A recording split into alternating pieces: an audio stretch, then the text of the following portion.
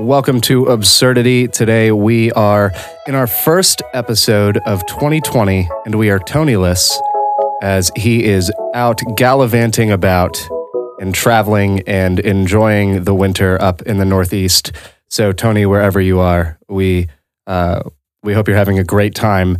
And today I am joined, Tony has officially been replaced by a very good friend of mine, someone who's become now a colleague in ministry, and I was looking forward to the day that would happen. I never knew when it would happen, and I think it happened sooner than both of us ever expected. And social media expert, whether he likes it or not, and I only say expert because he knows more than I do. And so anyone by definition that knows more than I do about anything at all is an expert. So Bryant Rodriguez, thank you for joining me, man. Well, thank you for the illustrious introduction. Hopefully I can live up to it. It's a pleasure to be here with you, Ryan. Well, it is always a pleasure to make someone talk for an hour after they've gotten all 4 of their wisdom teeth removed. Yeah, I'm playing hurt today, so hopefully I can make it through without any serious aggravations. Is it, okay. I know my girlfriend recently got hers pulled out as well. And I know what her experience has been, but has your experience, I mean, you're 2 days in from when it happened. How do you, does it feel bad? Does it hurt still? Is your jaw sore? I have a very lucky experience. I did not have much pain the day of. So went under, woke up, got put in a wheelchair, went home, took my medicine, had a smoothie, and then I played video games for 7 hours. And solid. Yeah, it's been really solid, actually. I haven't really had a whole lot of pain. I've been using ibuprofen instead of the hard drugs they gave me, and it's been really smooth for me. It does feel weird to have holes in the back of my mouth. I don't know if my mouth will ever feel the same again, but yeah, it's been really chill. The only real problem is that I'm hungry all the time. I am a heavy consumer of carbs and salts, and that's been light on my diet over the last 3 days. So my body is very confused and thinks we're in starvation. Oh, yikes. So it's like you're losing a lot of weight, basically, is what's happening. This is welcome to Ryan's expedited weight loss. Exactly. The Ryan Becker weight loss experience extravaganza. So you are lay pastoring alongside of me. If you don't know what lay pastoring is, basically we're campus pastors at a local church, but we don't get paid for it. That's what lay pastoring is. And volunteer, yes. It's just volunteer. That's essentially what it is. So what normal pastors who get paid complain about, that's what we chose to do for free. Except the bonus is that we work alongside a really great and talented leadership team. So it's not us in charge by any stretch of the imagination. We have the areas that we oversee. And we kind of, we fulfill those roles to the best of our ability, but we work alongside a team. So it's not as much as a normal pastor would be doing full time. That's correct. And if anything, when I've spoken to some of our friends who are in full-time pastoral work right now, they have indicated that they're envious of us. Yeah, no, that's because it's pastoring without the same level of commitment. So it's if anything, I don't have the same baggage or hangups that I used to have as a full-time pastor, because I can, and at the end of the day, I now have a life outside of church. That's correct. Yeah, you have a whole nother world outside of it. And we really can't emphasize how talented our colleagues are on the leadership team. They are all so great to work alongside and make my life they make my life as I learn what it means to pastor in a church, in a local church, so much easier, because I'm able to just focus in on, okay, this is what people want. How do I fill that need? Oh, yeah. Yeah. And when I wish, the one thing I wish that every pastor had was a group of people that just know exactly what they want to do and just individually and can just tackle and own their areas and do it well. The fact that I don't have to worry, or you don't have to worry about whether or not the worship service is going to happen, whether or not, who's going to do what, or if the music is going to happen and who's playing. Like, there's people that are overseeing every area of that. There's people overseeing the coffee, the espresso bar that we have. There's people overseeing donuts and kids' church and all of it. Like, it's really cool to see all of that come together, which really, I find it funny because people will ask us like, wow, what are you guys doing differently? And I feel like we're just doing things the way that, I don't want to say you're supposed to do it, but if everything we're doing kind of feels basic to some level. There's this, yeah, I think you're right. It's almost like we took the volume knob and instead of, having it just drum at volume level 4, it just pushed the volume to level 7, level 8, where we're filling in every lane that a local church might fill during any local church. You have hospitality, you have music and worship programming and children's programming. But instead of just like letting it exist, there's a number of people with talent, with vision, and with passion pushing it to be something that's really meaningful and fun and worth telling others about. Yeah, absolutely. And so a lot of growth has happened for that. But like, the other reality is we live in a college town where there are several young adults. And when I say young adults, anyone from college students up to like 35, like, there are so many people in this city already that are like, they may not be fully plugged into the church, but if you're a college student, you are more so than most. But it's just, church is more accessible here. And when there's 30 Adventist churches in 15 square miles or something like that, it can be easy for a lot of people to get tired of the options that they've grown up around or otherwise. Like, there's some factors in our growth even, and I'm not trying to undercut what we do at all, but like, it is a reality that this isn't like a grass is greener situation. Like, this is just, we have a demographic and a context here with college students, with young adults, with young families that were kind of just ripe and waiting for something like this to happen. And so our church has been really cool to watch it take shape. And I joined in late. I joined in when I moved, but things had already been in the works you guys had 5 pop-up services before I showed up, I think, or 4 pop-up services, and things had been being planned for almost a year prior to me showing up.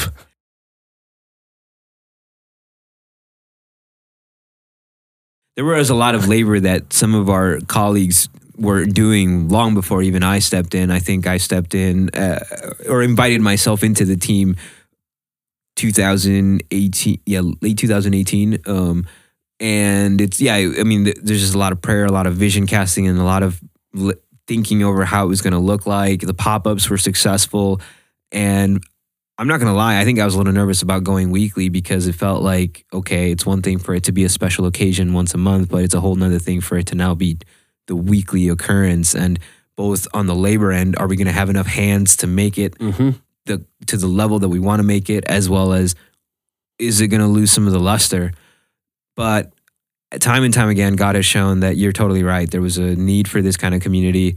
It is true that we are in an area that has a high number of Seventh-day Adventists or former Seventh-day Adventists that would tap into a church expression like this one.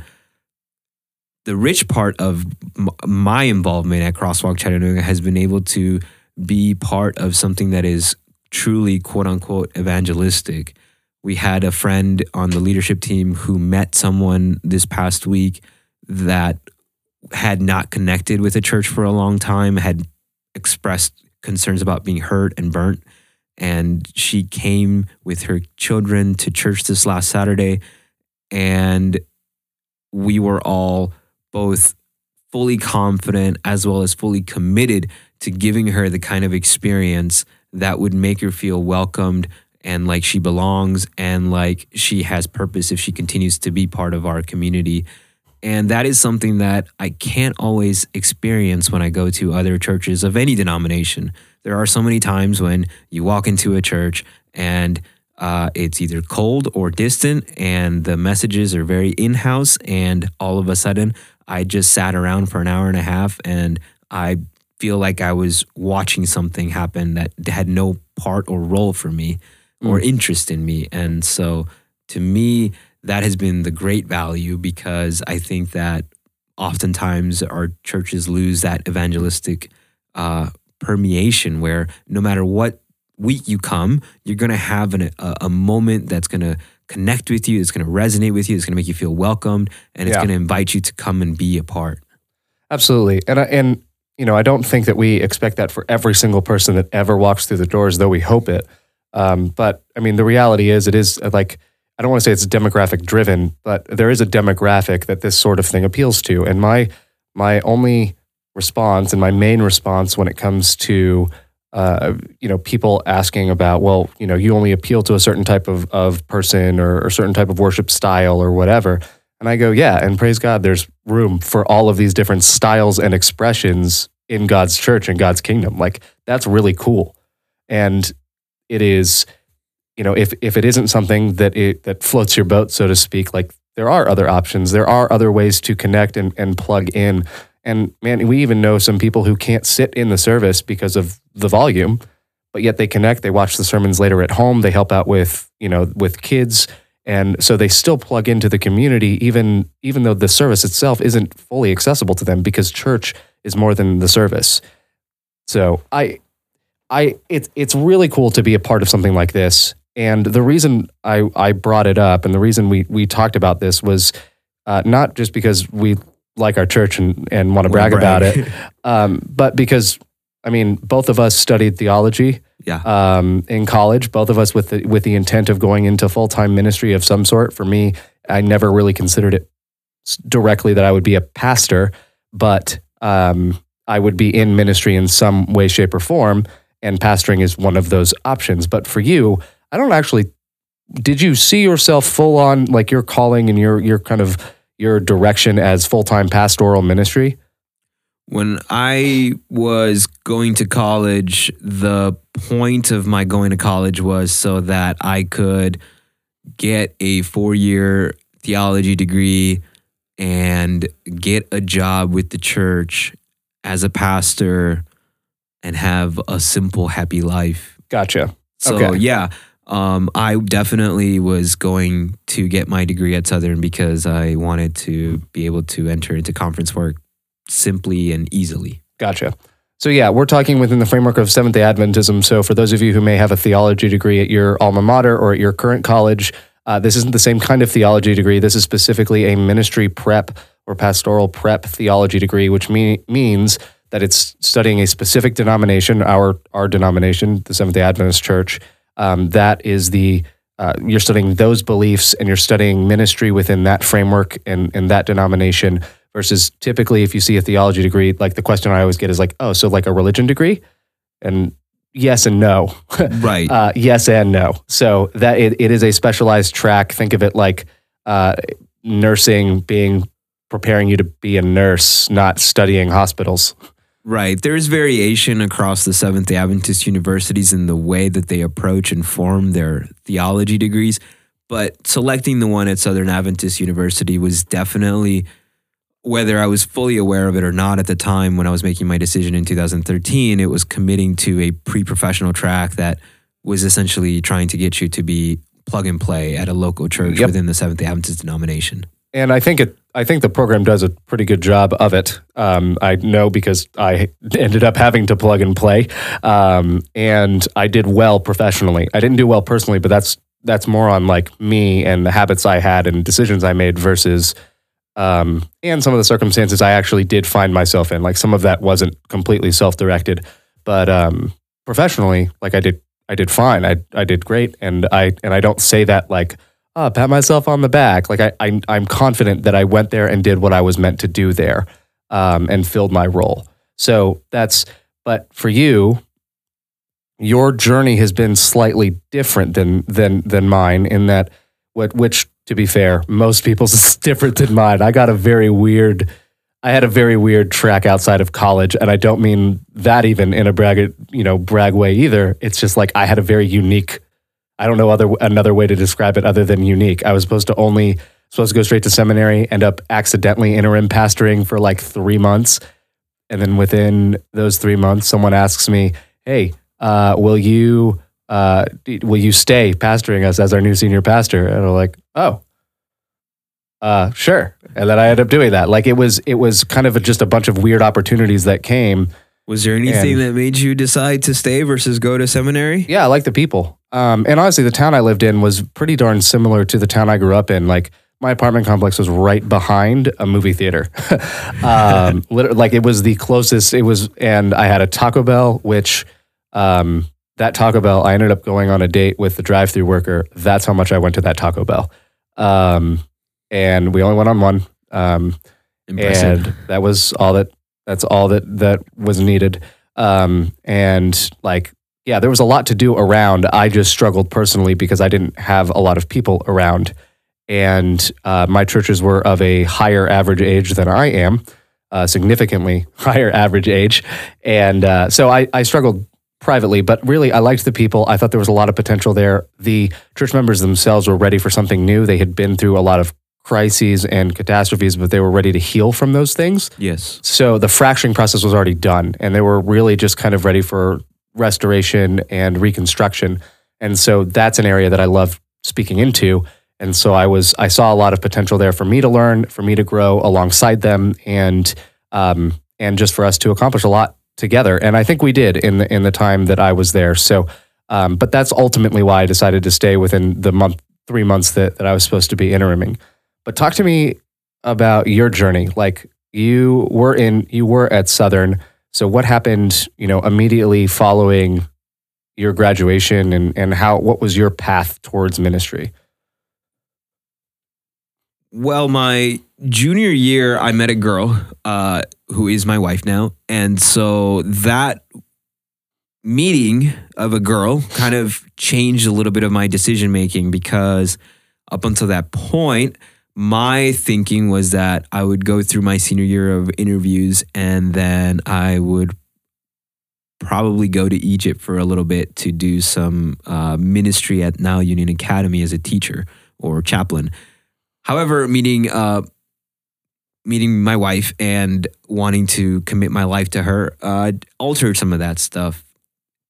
So when senior year came around, I was already engaged and was wanting to be with my wife, and she was going to be wrapping up her nurse practitioner degree from Southern Adventist University after I graduated.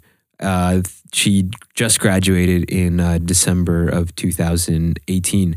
So there was going to be, and I was set to graduate May 2017. So there would be this, so I go into interviews and there was this kind of commitment that was very apparent of wanting to be in this area, or I would have to be in a long distance marriage. And so understandably so, there wasn't really much interest from the people who were hiring, and the ones who would be able to give me a job locally did not see me as someone who would fit in the churches that they would be able to give me a job at. So I went through my senior year interviews without much of any interest. And if anything, I think I went through it aware that I wasn't going to get much interest from anyone because of the situation and the decisions that I had made, which created drama and conflict and tension in my relationship with God, in my relationship with my partner, and also with myself and with my church. So yeah, that was my senior year experience.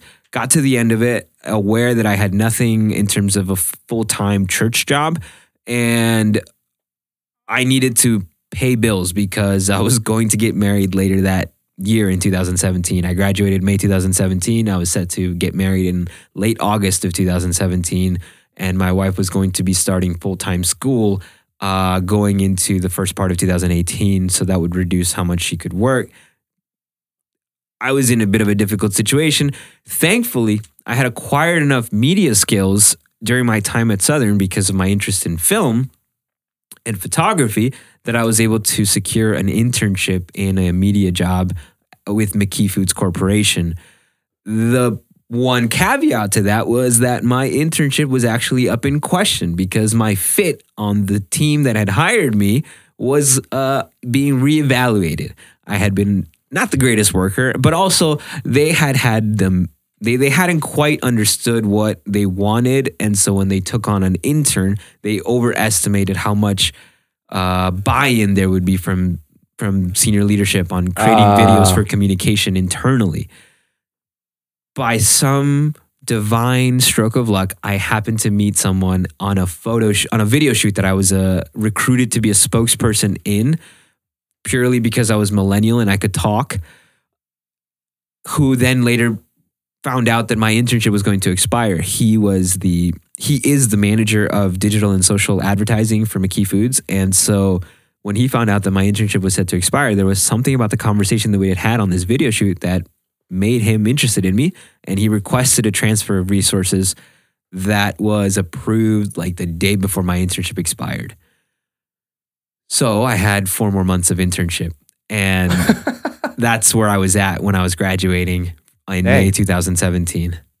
Dang. Okay. So not if I had a unique path, then I don't even know how to describe yours, because yours is a complete like, I'm going to take a left turn here, still believe everything that I believe, but take a left turn still career-wise. And that internship did lead to what is currently a full-time job, correct? That's correct. I am the social and digital media strategist at McKee Foods. After my internship expired in November, my manager worked really hard to create a role for me at the company. And in February of 2018, I was able to start full-time at McKee Foods and help pay bills and get my wife through school. And now she's my cash cow, so that's amazing. So it did turn into full-time employment. But yeah, I mean, I had no interest or idea or desire to work outside of the church. I think that if you were to look at my resume, it would become apparent, because most of my work has been like very, not just church or Christian related, but like very Seventh-day Adventist. And so to then enter into a world post-graduation, post-Southern Adventist University, where my full-time employment was going to be coming from somewhere else, that was very disorienting. It was destabilizing. And to be honest, I know I was just very upset. I didn't go to church for a whole year.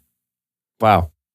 And I can imagine, like for me, when I was pastoring and I was going through my own depression and dealing with isolation and trying to figure out, hobbies that didn't have to involve other people, because I played soccer through college, and you can't, what am I going to just do drills all day? Like there wasn't a lot for me to do, even though there were options for stuff to do. In that time, I remember questioning my own purpose, my own kind of calling there and position, because it felt like if this is something that I was supposed to be doing, then I feel like I should be thriving more than I am, right? And that was something that I experienced as someone who knew that the path I was on was supposedly the path I was supposed to be on. You were on a traditional path. Yeah, I was. Yeah, as unique as it was, it's still a traditional path. Yeah, like I was in full-time ministry. Path, right? You do church for 2 years and then you go to seminary. Yep, exactly. It was just the way that I went about it was completely weird. And for you, I can't imagine how much more amplified that kind of doubt and hurt can be, and those questions can be when you're not even in the field that you thought you were supposed to be in. And so I guess talk to me about that, like, your expectations versus reality, because, at the same time you were already married. So that's a plus, right? I'm not married. That's a minus. And though to some listeners that might be a plus, who knows? Pros and cons. But yeah, what was that expectation versus reality for you, and how did you learn to accept the differences and just accept what reality was at the time?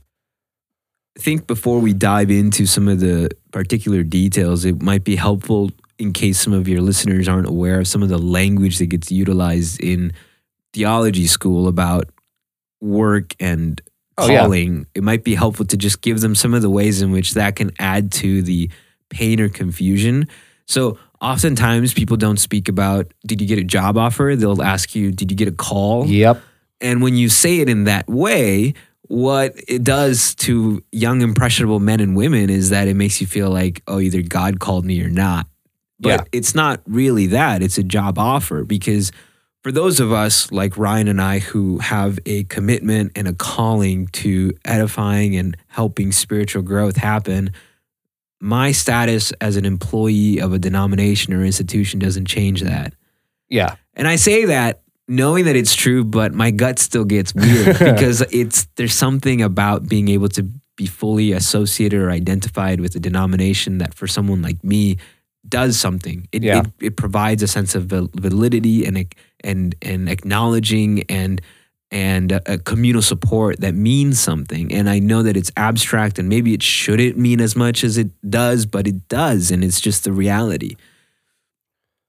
So those are some of the ways in which you kind of grow into understanding what it means to work for the Seventh-day Adventist Church. And you have this language like calling. Did you get a call versus did you get a job offer?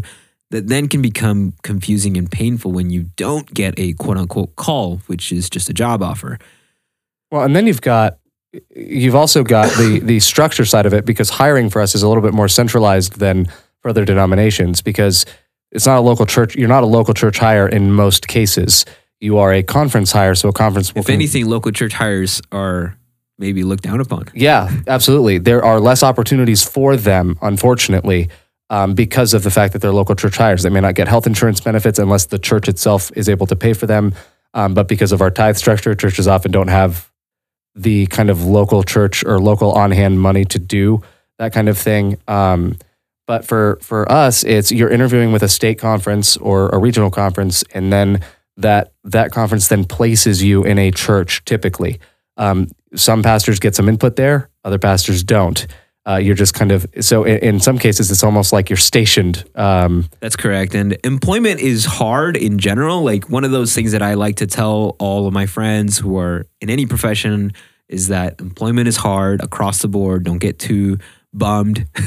But the reality is that there's a few dynamics in the way that pastors are employed coming out of college that add to the hardness and perhaps difficulty of it. Yeah. You don't know what you're interviewing for. 90% of the time, you have no idea what you're interviewing. You walk in, you're 20, 21, 22, 23, mostly. So there's a few who are going to be older with families and stuff, but most of us are going to be early 20s. You walk in with your little resume that isn't that great, but it's your resume. And maybe you got coached up by a few of your professors.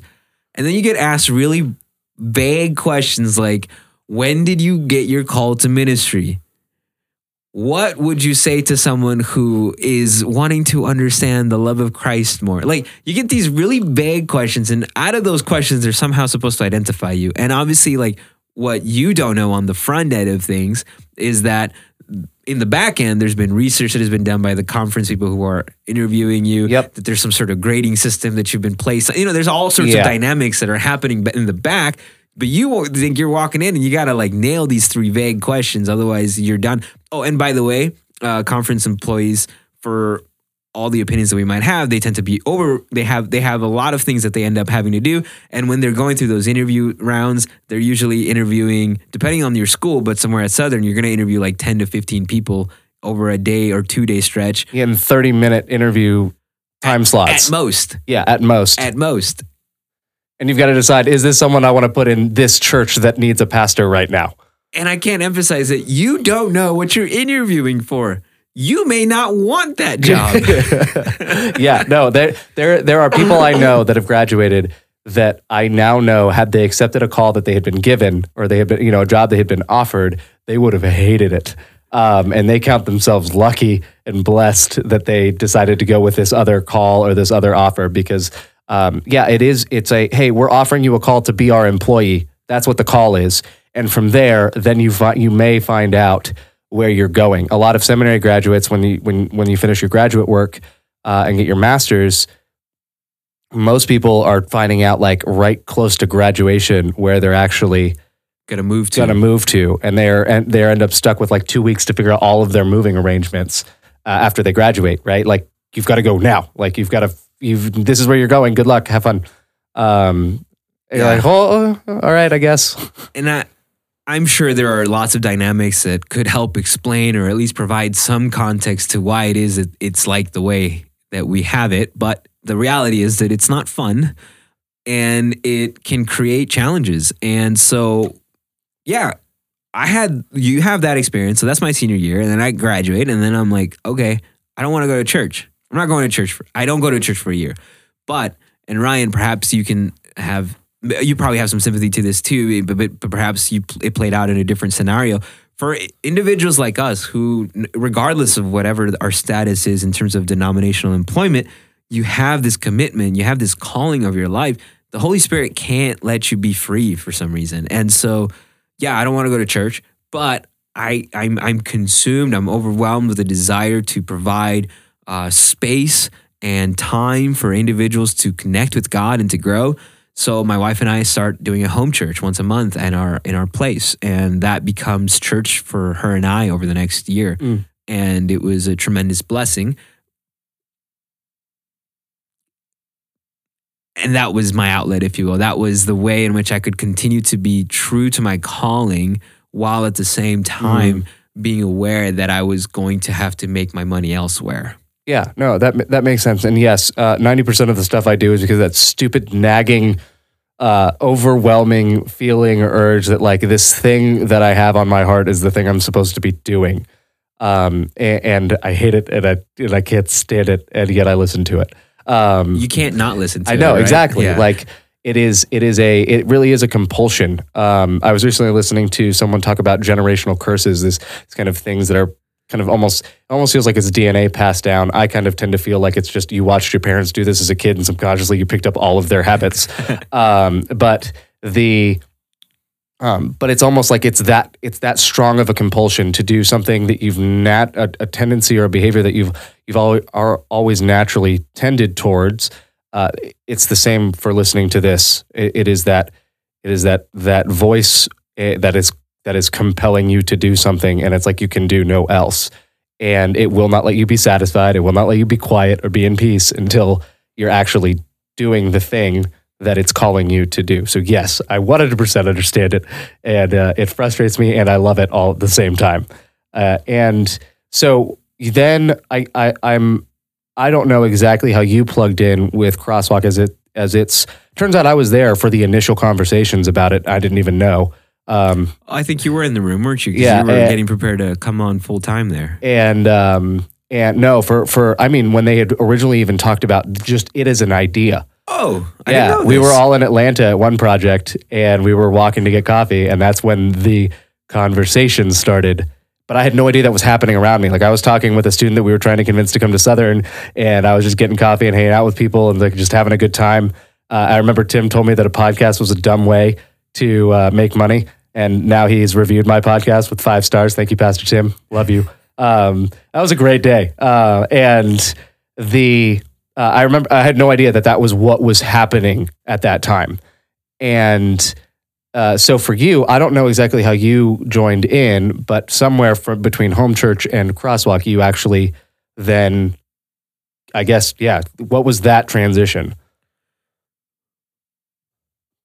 When we started our home church, we were operating from a mindset of we want to provide space and community and belonging and spiritual edification to individuals who don't feel at home or safe or at peace in a traditional church. There was no intention of it being a big like, screw you, Seventh-day Adventist Church, you didn't employ me, so now I'm going to start my own church or denomination. Like there was never that intention. I think it was always just an outlet of like, okay, so I feel called to provide spaces to these individuals, and I'm going to do that. And the only way I can do that to its fullness is by setting up our own space here at home. And it was successful.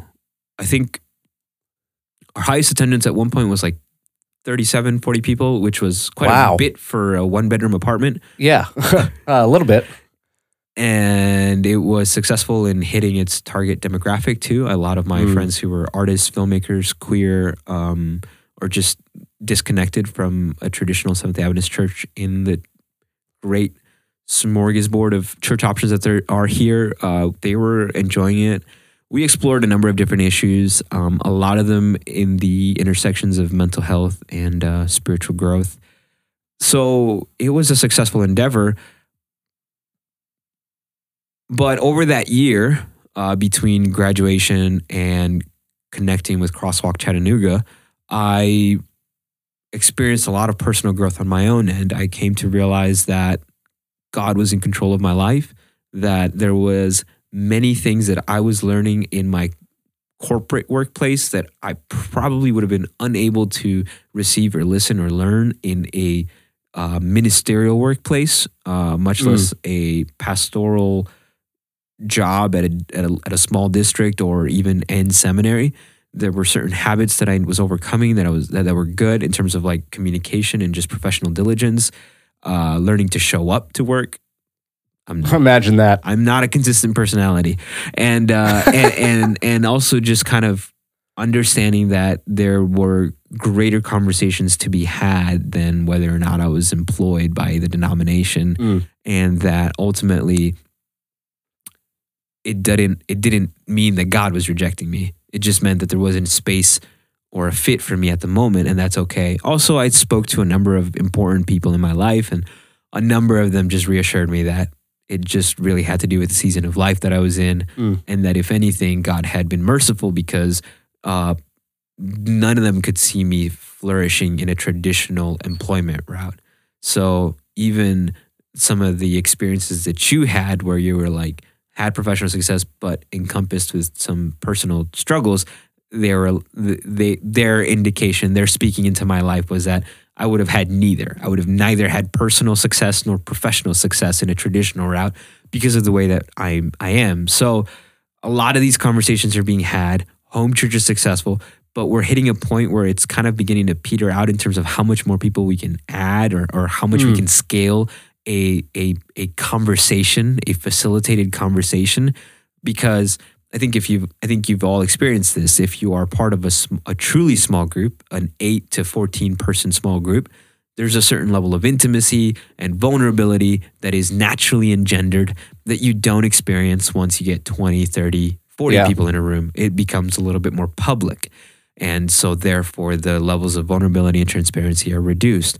So frankly, we never recaptured the power and the resonance of that very first home church where there was only 10 people of us.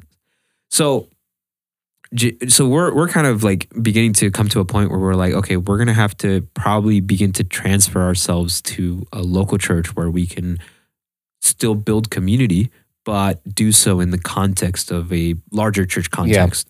And so we started shopping, which is a very American Western way of approaching churches, a very Adventist Mecca way of approaching a church selection, but it's just honestly probably the way we did it. We kind of started looking at a couple of different churches that we had some interest in. There was one that Janice began to connect with right away before I heard about Crosswalk Chattanooga being started.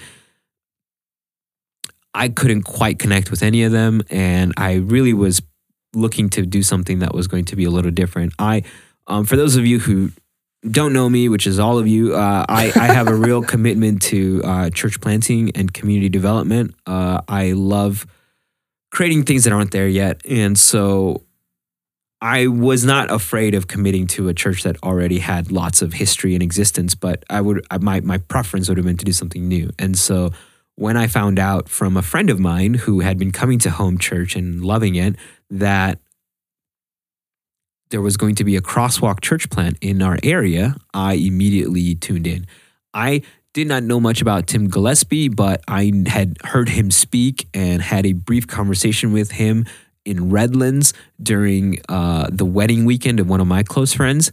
And I remember that experience both in terms of like the church that we were at and as well as the message that he gave as being both very charismatic and very interesting, but also quite biblical in a way that was not common for churches that do the lights show. And so there was something that was interesting to me. And so when I heard that there was going to be a Crosswalk church plant and that it was going to be organized by some very talented people, I knew that I wanted to be in the room for that. And whether I was a pawn or a sergeant or something in between, I didn't care. I just wanted to be able to devote my time and attention to helping that become true in our area. That makes sense. And I can see why. And because you already knew the people involved in this, as did I, it does become a lot easier to just, you already have their number, just throw them a text like, hey, I'm coming, whether you like it or not. I'm being a part of this. So for you, and this is really the heart of this episode, is that tension that you were in between your, between your calling and your current reality or your circumstances. Now you're in a place where you're still professionally doing non-full-time pastoral work, but you're able to still have that expression of ministry through what we're doing at Crosswalk. So technically you're still kind of in that tension, right? Or have you said, nah, it doesn't matter if that ever comes, like I'm happy here. Are you still in that tension, or is this, or is it mostly resolved in your mind? I'm still in that tension. I make my money tweeting about snack cakes on the Little Debbie social media accounts, and it's super fun. And it's more fun than I would have ever imagined, to be honest. But yeah, I am overwhelmed with the calling to ministering, to pastoring, and to spiritual edification. And so I don't know how the cards are going to sort themselves out. If anything, the growth that I've experienced is gratitude, a movement away from anger and resentment and why is it not the way I want it to be, towards gratitude and joy and an appreciation of the way that things are.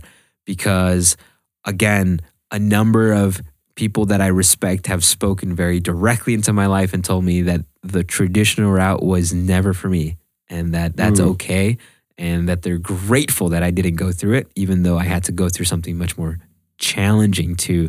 There was somewhere I listened to where it just talked about how a lot of us aren't used to like strong criticism or harsh rebuke or even difficult conversations with people, because we're so used to like, I got good grades and I went to college and all my teachers gassed me up and all that stuff. So like not getting employed right away in the Seventh-day Adventist Church was one of the first times where things didn't play out the way I wanted it.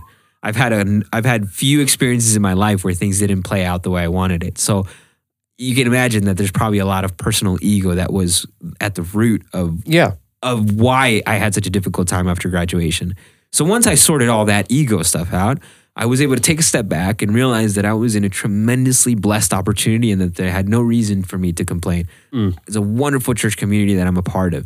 I have a lot of amazing friends like Ryan Becker and among others. He's a loser. Don't talk to him anymore. He's all right. So like I have a wife. I am stable. I don't have a lot of student loan debt. Like there's so much blessing in my life that the particular details of the way that my money is coming to my pocket doesn't really matter anymore, because I've recognized that, yes, I am called to minister, but that doesn't always have to look like I've been told it should look like, and that's okay.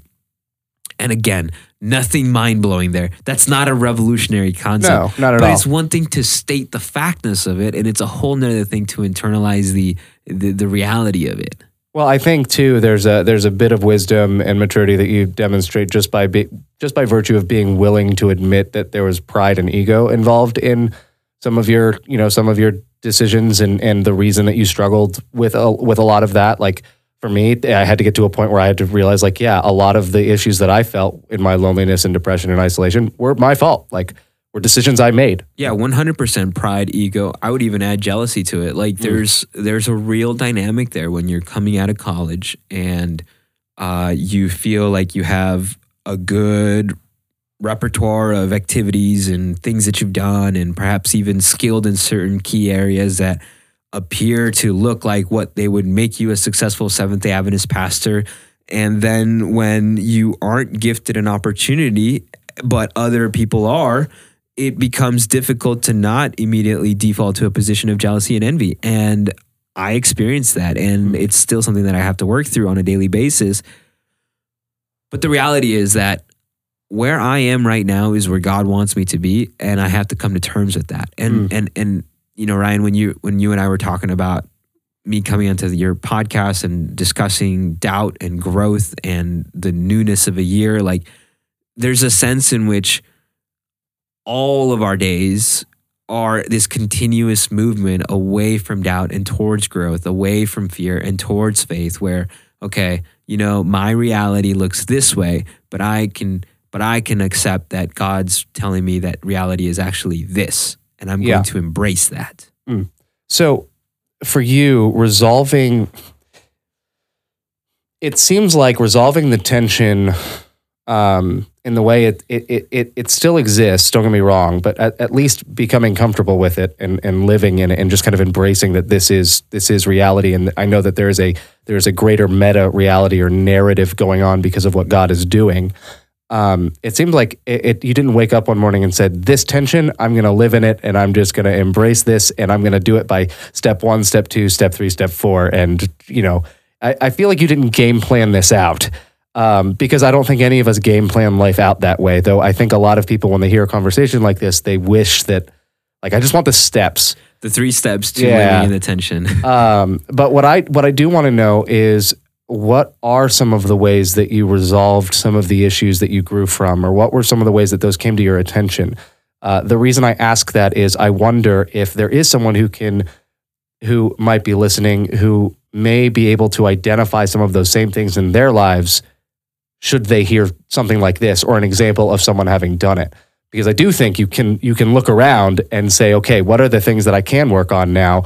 Or what is the way that I can at least embrace whatever this present reality is? Yeah, whatever this current mess I'm in right now.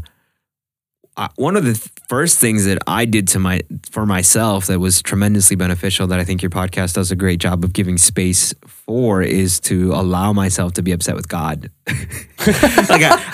I remember I had a friend who told me how his dad one time got really upset with God, and for a whole year, his entire year, his devotionals were just reading science textbooks. Wow. He never stopped doing his morning devotionals. He was like, I'm just going to read science textbooks because I'm upset with you, God. And he did that for like a whole year. That's so petty. I love it. That's so petty. And yet again, it's human and it's vulnerable and it's transparent, and it allows God to actually work with you, because one of the worst things that we can do when we're in conflict with another party is to shut down. Right? If you disconnect and leave, then you are removing the opportunity for reconciliation. So to me, one of the first things I did was like, you know what? I'm upset. God, I'm gonna let you know I'm upset. I don't like this. I don't like any of this. I love my wife, but I don't like anything else. And so I lived that. But I also didn't shut myself away from opportunities for learning. And sometimes when we make a petty choice, one of the difficulties that can come about is that you can allow yourself to kind of reinforce your pettiness. And obviously that it won't be helpful. So I countered my, if you will, frustrations by allowing myself to both stay in community that was Christian, also continue to reach out to people that knew the Seventh-day Adventist employment game and who understood my context and would be able to give me some straight facts. Yeah. And that was super helpful. So obviously just keep yourself aware of your reality through the witness of other people. I think other people are going to be really beneficial. If you're finding yourself like you're in a situation where you're alone, or where you, for whatever reason, there's like a sense of like isolation, then that is extra challenging. But I don't think that necessarily means that you won't have an opportunity for some added perspective, because the other way that I helped myself stay in perspective was through journaling, through writing, just kind of keeping aware of, okay, here's what I'm experiencing and here's where I'm at today. And okay, so I'm going somewhere. One of the things that was really helpful to me was back before I retired from blogging, I wrote something, I think it was called Confessions of an Unemployed Pastor. And I just identified myself. I know I have a job, but I'm an unemployed pastor. That's how I feel right now. And this is what it's like. And jotting that out was just a way of able to help me cope and release. The other thing too is I remember that blog. Oh yeah, yeah. So the other thing the other thing that I did too is I just allowed myself to stop caring about certain things. So back in college, I was one of the people that people would bring into a room to help them bring opinions and thought points about what's going on in the Seventh Adventist Church, who's who and what's what. I'm not that guy anymore. not because of any specific reason, but just because I said, okay, this isn't my workplace at the moment. My workplace at the moment right now is Crosswalk Chattanooga and McKee Foods, and I'm going to focus my attention and time on those two things, other than my friends and my wife. And that's been really relieving. So like the other thing too that I think could be helpful for anyone who's listening to this is just if someone says, you're not in this right now, then that's okay. And just reorient your attention to where people are inviting you to be in. Yeah, absolutely. And I think there is a bit of, I don't just want to sit on or resolve this on the, if you aren't where God has called you to be or where you feel you're supposed to be, it's because, you're being prepared for it later. I think there's an element of that, but I don't think that's always necessarily the case. Sometimes I do think that we aren't where we thought we should be because of the consequences of our own actions or the consequences of the actions of another. So I don't want to just say like, oh yeah, you're being prepared.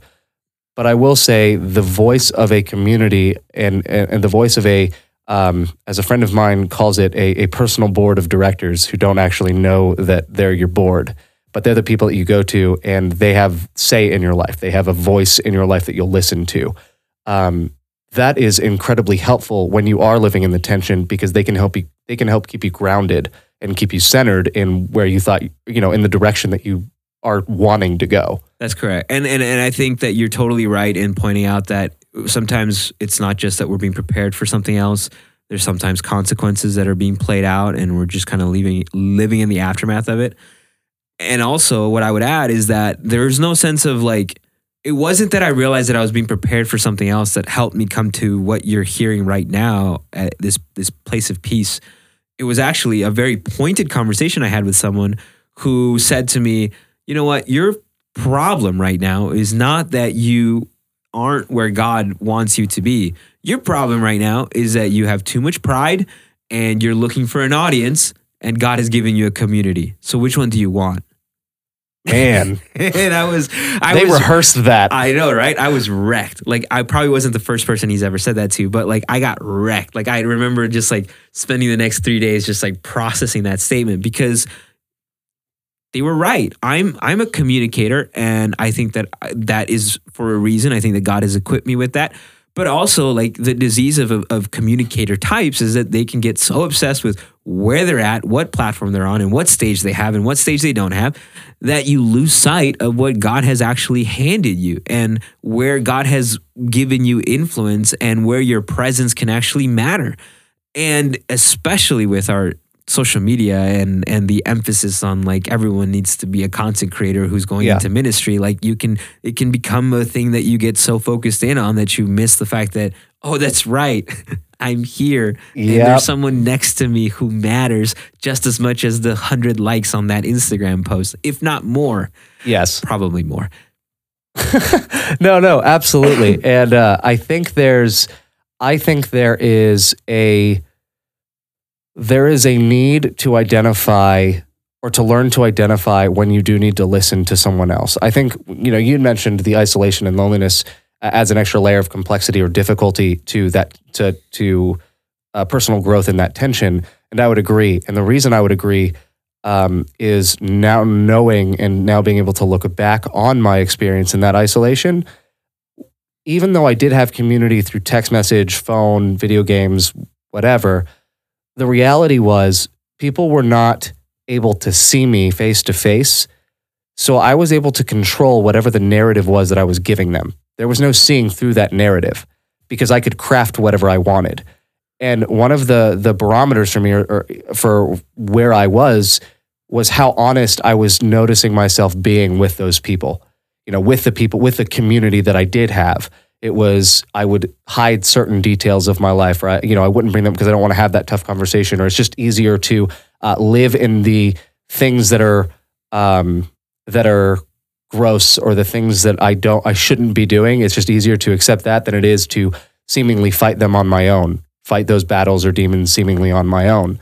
And I notice that in myself a lot. And so one of the things is even if you are alone or you're around other people, being able to look at yourself and be honest with yourself about when you are hiding something from someone else, because that in itself is a flag that I think we do need to acknowledge and be on the lookout for when we're in that tension, because that tension, I don't know when it will resolve, right? There's no, oh yeah, I know that my tension will only last until this portion, like, or until this point, or until this call, or until this thing. Because one of the things that I'm working through right now is, okay, so is this a lifetime of tension, or is this like a season of tension? Yeah. And for me, like the tension I always have, like there are sometimes, if I'm being 100% honest on this podcast, like there are sometimes where even I'm in ministry, I'm doing so much, and there's sometimes where, man, I get so immersed in not the politics of it, but the methodology and the culture of it all, that I just feel like it's all such a sham. And I was just like, why? Like I see people that just go, you could just leave. Like you could just not care about women being ordained and just leave the denomination and still follow Jesus. And I'm like, yeah, but also, but it's there's that tension that exists, is because I watch other people just literally just walk away and they're super comfortable and fine. And I have this nagging, this pulling, that voice that we talked about earlier that says, nah, you're staying put here because there's more work to be done. But that is the tension that exists for me right now it is something that comes up on occasion. I have dreams about it. Like it is something that I have to pray about, and I have to, it's like the current reality that I work through, so to speak. What has helped you keep going? I think being surrounded by people who are more concerned with the reconstructive journey of faith. For those who don't know, I am launching a new podcast in a couple weeks here called A Beautiful Faith with Henry Johnson. And part of the reason that he and I decided to do that podcast was because both of us were in a place where we had become cynical. You know, being on a platform like Absurdity, it's real easy when all you're talking about is things that are absurd and make you frustrated. It is easy to become cynical as a result and jaded.